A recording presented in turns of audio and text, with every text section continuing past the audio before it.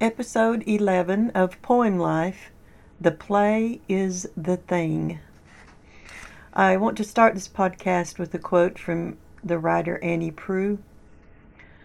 You should write because you love the shape of stories and sentences and the creation of different words on a page. Writing comes from reading, and reading is the finest teacher of how to write. So this quote sums up why I think I became a writer, and specifically a poet. I've always loved reading, even when I couldn't read. I loved looking at the words on a page. I loved books, magazines, and comic books. I loved things that had writing on them: album covers, cereal boxes, posters, cigar boxes, Cracker Jack boxes. In this podcast, I'm spending a lot of time talking about the things I read that inspired and motivated me, that perhaps shaped my life as a poet. The act of reading and the solitary function of that act cannot be separated. So I loved and love both reading and solitude. At the same time, I love doing things in groups with my friends or my teammates as a teenager, and with my family for the most part as an adult. So here's where another quote comes to mind. This is something that Thomas Mann said in the book Death in Venice and Other Tales.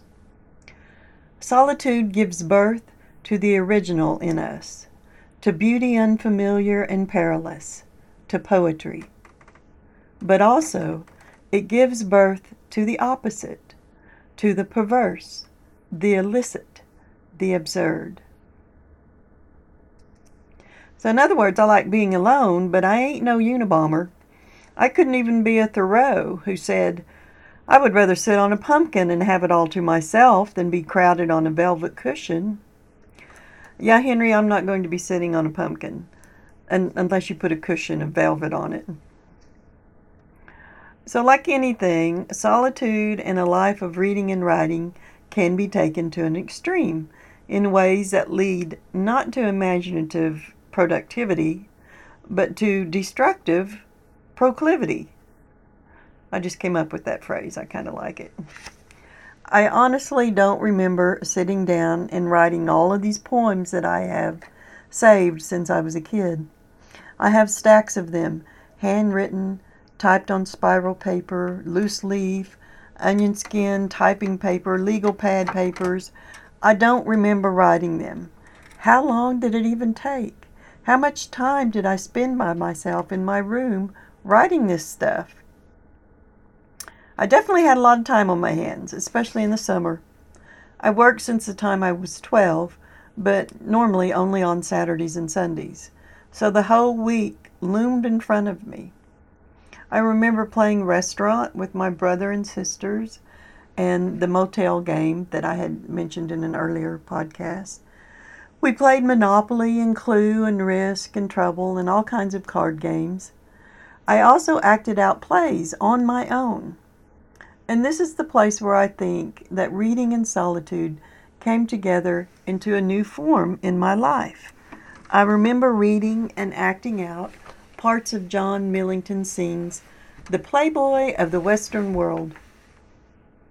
I was Pusheen, the barkeep, and I turned the ironing board into the bar and delivered my lines there. I particularly remember delivering the last line of the play. Oh, my grief! I've lost him surely. I've lost the only playboy of the Western world. I remember thinking this play was somewhat naughty and that I was getting away with something by reading and acting it out. When I did a search of the play today, I read this about its language. The play is best known for its use of the poetic, evocative language of Hiberno English, heavily influenced by the Irish language, as Synge celebrates the lyrical speech of the Irish. So I didn't know what Hiberno English meant, so I had to look that up too. It just means Irish English dialect. There's also a character in this play named Sean. I'm sure I like that, even though it was a male character. And I also liked that it was set in Ireland because I assumed our family had some Irish roots, and in recent years we have learned that we do indeed. Another play I acted out was one with far less literary value, but was fun nonetheless. It's called Deadly Earnest by Donald Payton. It was a play basically written for high school drama classes. The copy I have is a paperback with number 12, Betty Lou Wilkinson, written at the top across the cover. This was a play my mom was in when she was a junior in high school at Locust Grove High School, probably 1957. The play's copyright is 1953. On the character page, Mom is written in the first names of the other students in the play next to their characters' names. She played Aunt Ethel, which was one of the main characters. I Googled this play, and it is still available for purchase and staging. In fact, I found plenty of references to high school and local theater classes putting it on to this day. It's considered a comedy or farce with the themes of dating and family. Given my penchant for keeping paper things, I do still have this play. It is so old and the cover made of such cheap paper that it feels like a piece of tissue paper in my hands, but it's still intact. The royalty notice on the second page says the fee is $10 for the first performance and $7.50 for repeat performances. Today the fee is $60. That's not much of a hike for, some 60 years later. I'd love to see a version of it done today. In the play, Aunt Ethel tries to reassure her 23-year-old unmarried daughter by telling her, "One of these days you'll meet some handsome young captain on the good boat Romance, and off you'll go, floating down the river of love." There's a lot of witty banter in this play, and I'm not sure how I actually acted it out on my own. Well, that's where the imagination comes in, I suppose. I didn't particularly like the idea of an Aunt Ethel, but she had a lot of good lines in the play, so I'm sure Mom enjoyed her too. I think this exposure to so much reading material probably kept my teenage poetry from totally falling into the trap of sentimental and melodramatic drivel. I mean, I couldn't keep the woe is me theme totally out of the poems, but it's always somewhat saved by concrete detail, sensory images that I find lacking from most teen poetry. Here's a case in point. This is a poem I wrote called Saturday Thinking. It is written on a piece of spiral notebook paper in cursive handwriting, blue ink. The handwriting makes me think the poem was probably written in 1976 or so. Saturday Thinking. Being alone isn't a time or place. It's a sound, like raindrops on a tin roof, drumming hands on a wooden table. Loneliness should be against the law. It should be banned in public places. I don't like to see sad faces when I'm trying to have a good time. Having always walked with a crowd, being alone is new. I thought it would change me, but now I realize it's only a state of mind. My uncle has a cat named Tricky. Tricky likes to rub up against people. I'm like that cat, so being alone is not for me. Yeah, I know there's nothing world-changing here. Cliches, rain on the tin roof, walking with the crowd, the state of mind, etc. But hey, it's got a cat named Tricky that almost saves it. This was probably written in the summer when I was tired of reading and play acting and was trying to figure out what to do next. Most of my friends didn't live in town and not old enough to drive yet. I had a hard time getting together with them in the summer. Here's another poem I wrote. It's on loose leaf paper in black ink. It was probably written around the same time. It's called Waiting for Summer. Today an old man moved in next door, and the wind carried the dandelions away. Laughter echoed down the streets. As the birds flew south, from my window I watched the endless stream of traffic. The boy across the street died when a car ran over him. The traffic never even slowed down. Some things stop for nothing. It has rained so much lately. The old man is hard at work in his yard. He hammers away on pieces of wood. I hope he is building an ark. I will be glad when summer comes. Until it does, I'll sit here and listen to the songs the wind makes as it whistles through the screen door. A block away, I hear a party start. Save a Tom Collins for me, I say. No one hears except my cat, who looks at me strangely. I go to bed, still listening for the ice cream man's music to break the silence. What both of these poems have in common is that though the mood and the essential theme is true to my life, the details are made up. In my experience, having read a ton of teenage poetry when I was a teacher, this is unusual. Most teen poets are primarily confessional poets, unable or unwilling to entertain images and ideas not of their experience. I mean, how did I even know what a Tom Collins was? I'm sure I must have read about it. I didn't have a cat or an uncle who had one named Tricky. No boy next door was run over by a car. So I knew a poem had to exist in a clear sensory space outside of myself. The language had to create this space. In a play, this is even trickier. Yes, the language is the thing, but it has to be actual dialogue. It has to be language that people would use when conversing. In this way, a play is like a poem. Every word counts to develop the character, which in turn develops the theme in a play. In a poem, every word counts to develop the imagery, which in turn develops the theme. If there is no imagery in a poem, there is no theme that has an impact. And that's what a poem is looking for, more than anything else. Impact. The way I have carefully arranged these words on a page is designed to have an impact on you, dear reader. That's what the poet says. The playwright says, the words that I have coming out of these characters' mouths is arranged to show you who they are and why their interaction matters in this world. Now, I love fiction, both novels and short stories, but for the most part, fiction writers work with words in a much different way. When words are used primarily to drive the plot, they definitely have impact, but it's a constant, subtle thing, not so much an illuminating one. I believe we read poems and watch plays because we are looking for illumination. Novels can offer that too, but that's not the primary reason we read them. We read novels to be entertained by the story.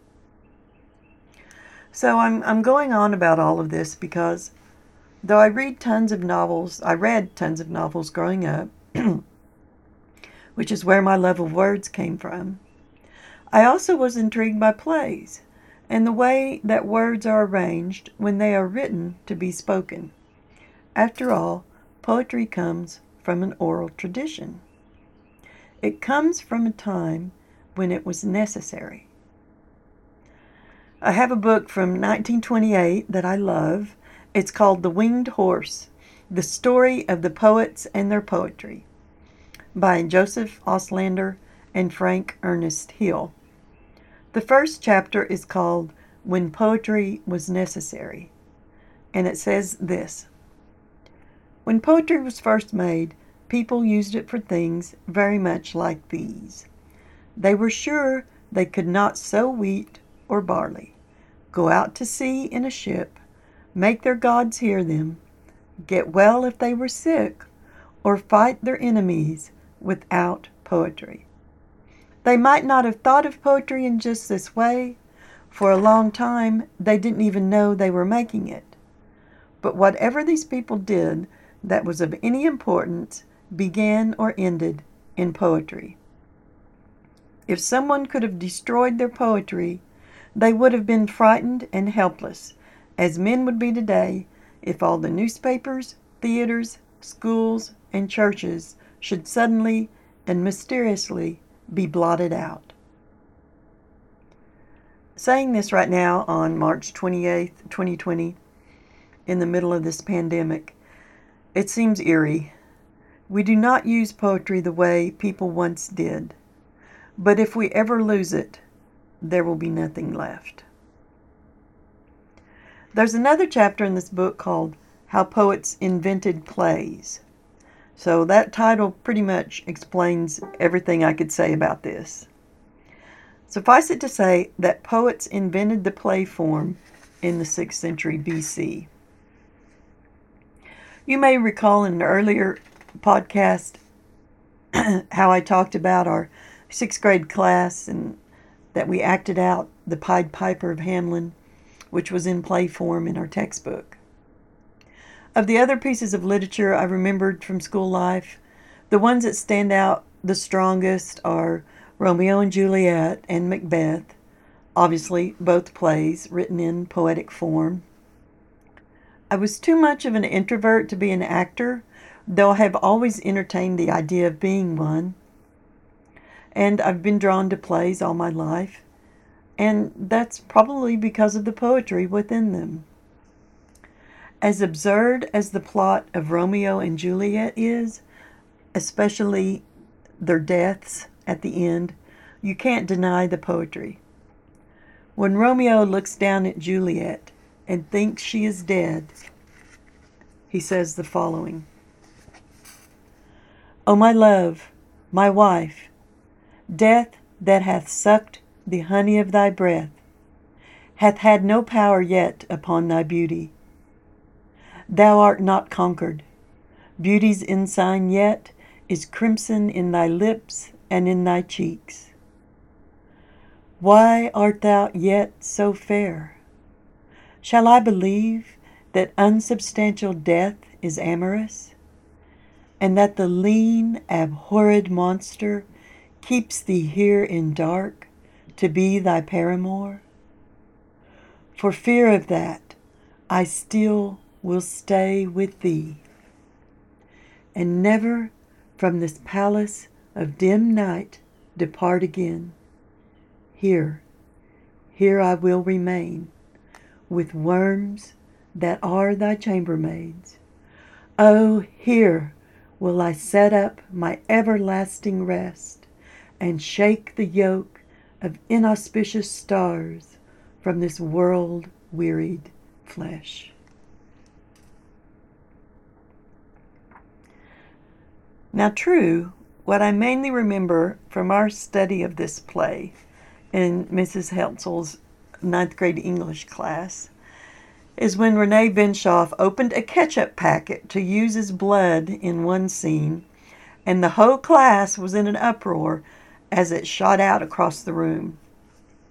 I am sure the poetry also made an impression, especially since we got to watch that naughty 1968 version of the film, and all of us girls got to Google eye Leonard Whiting as Romeo.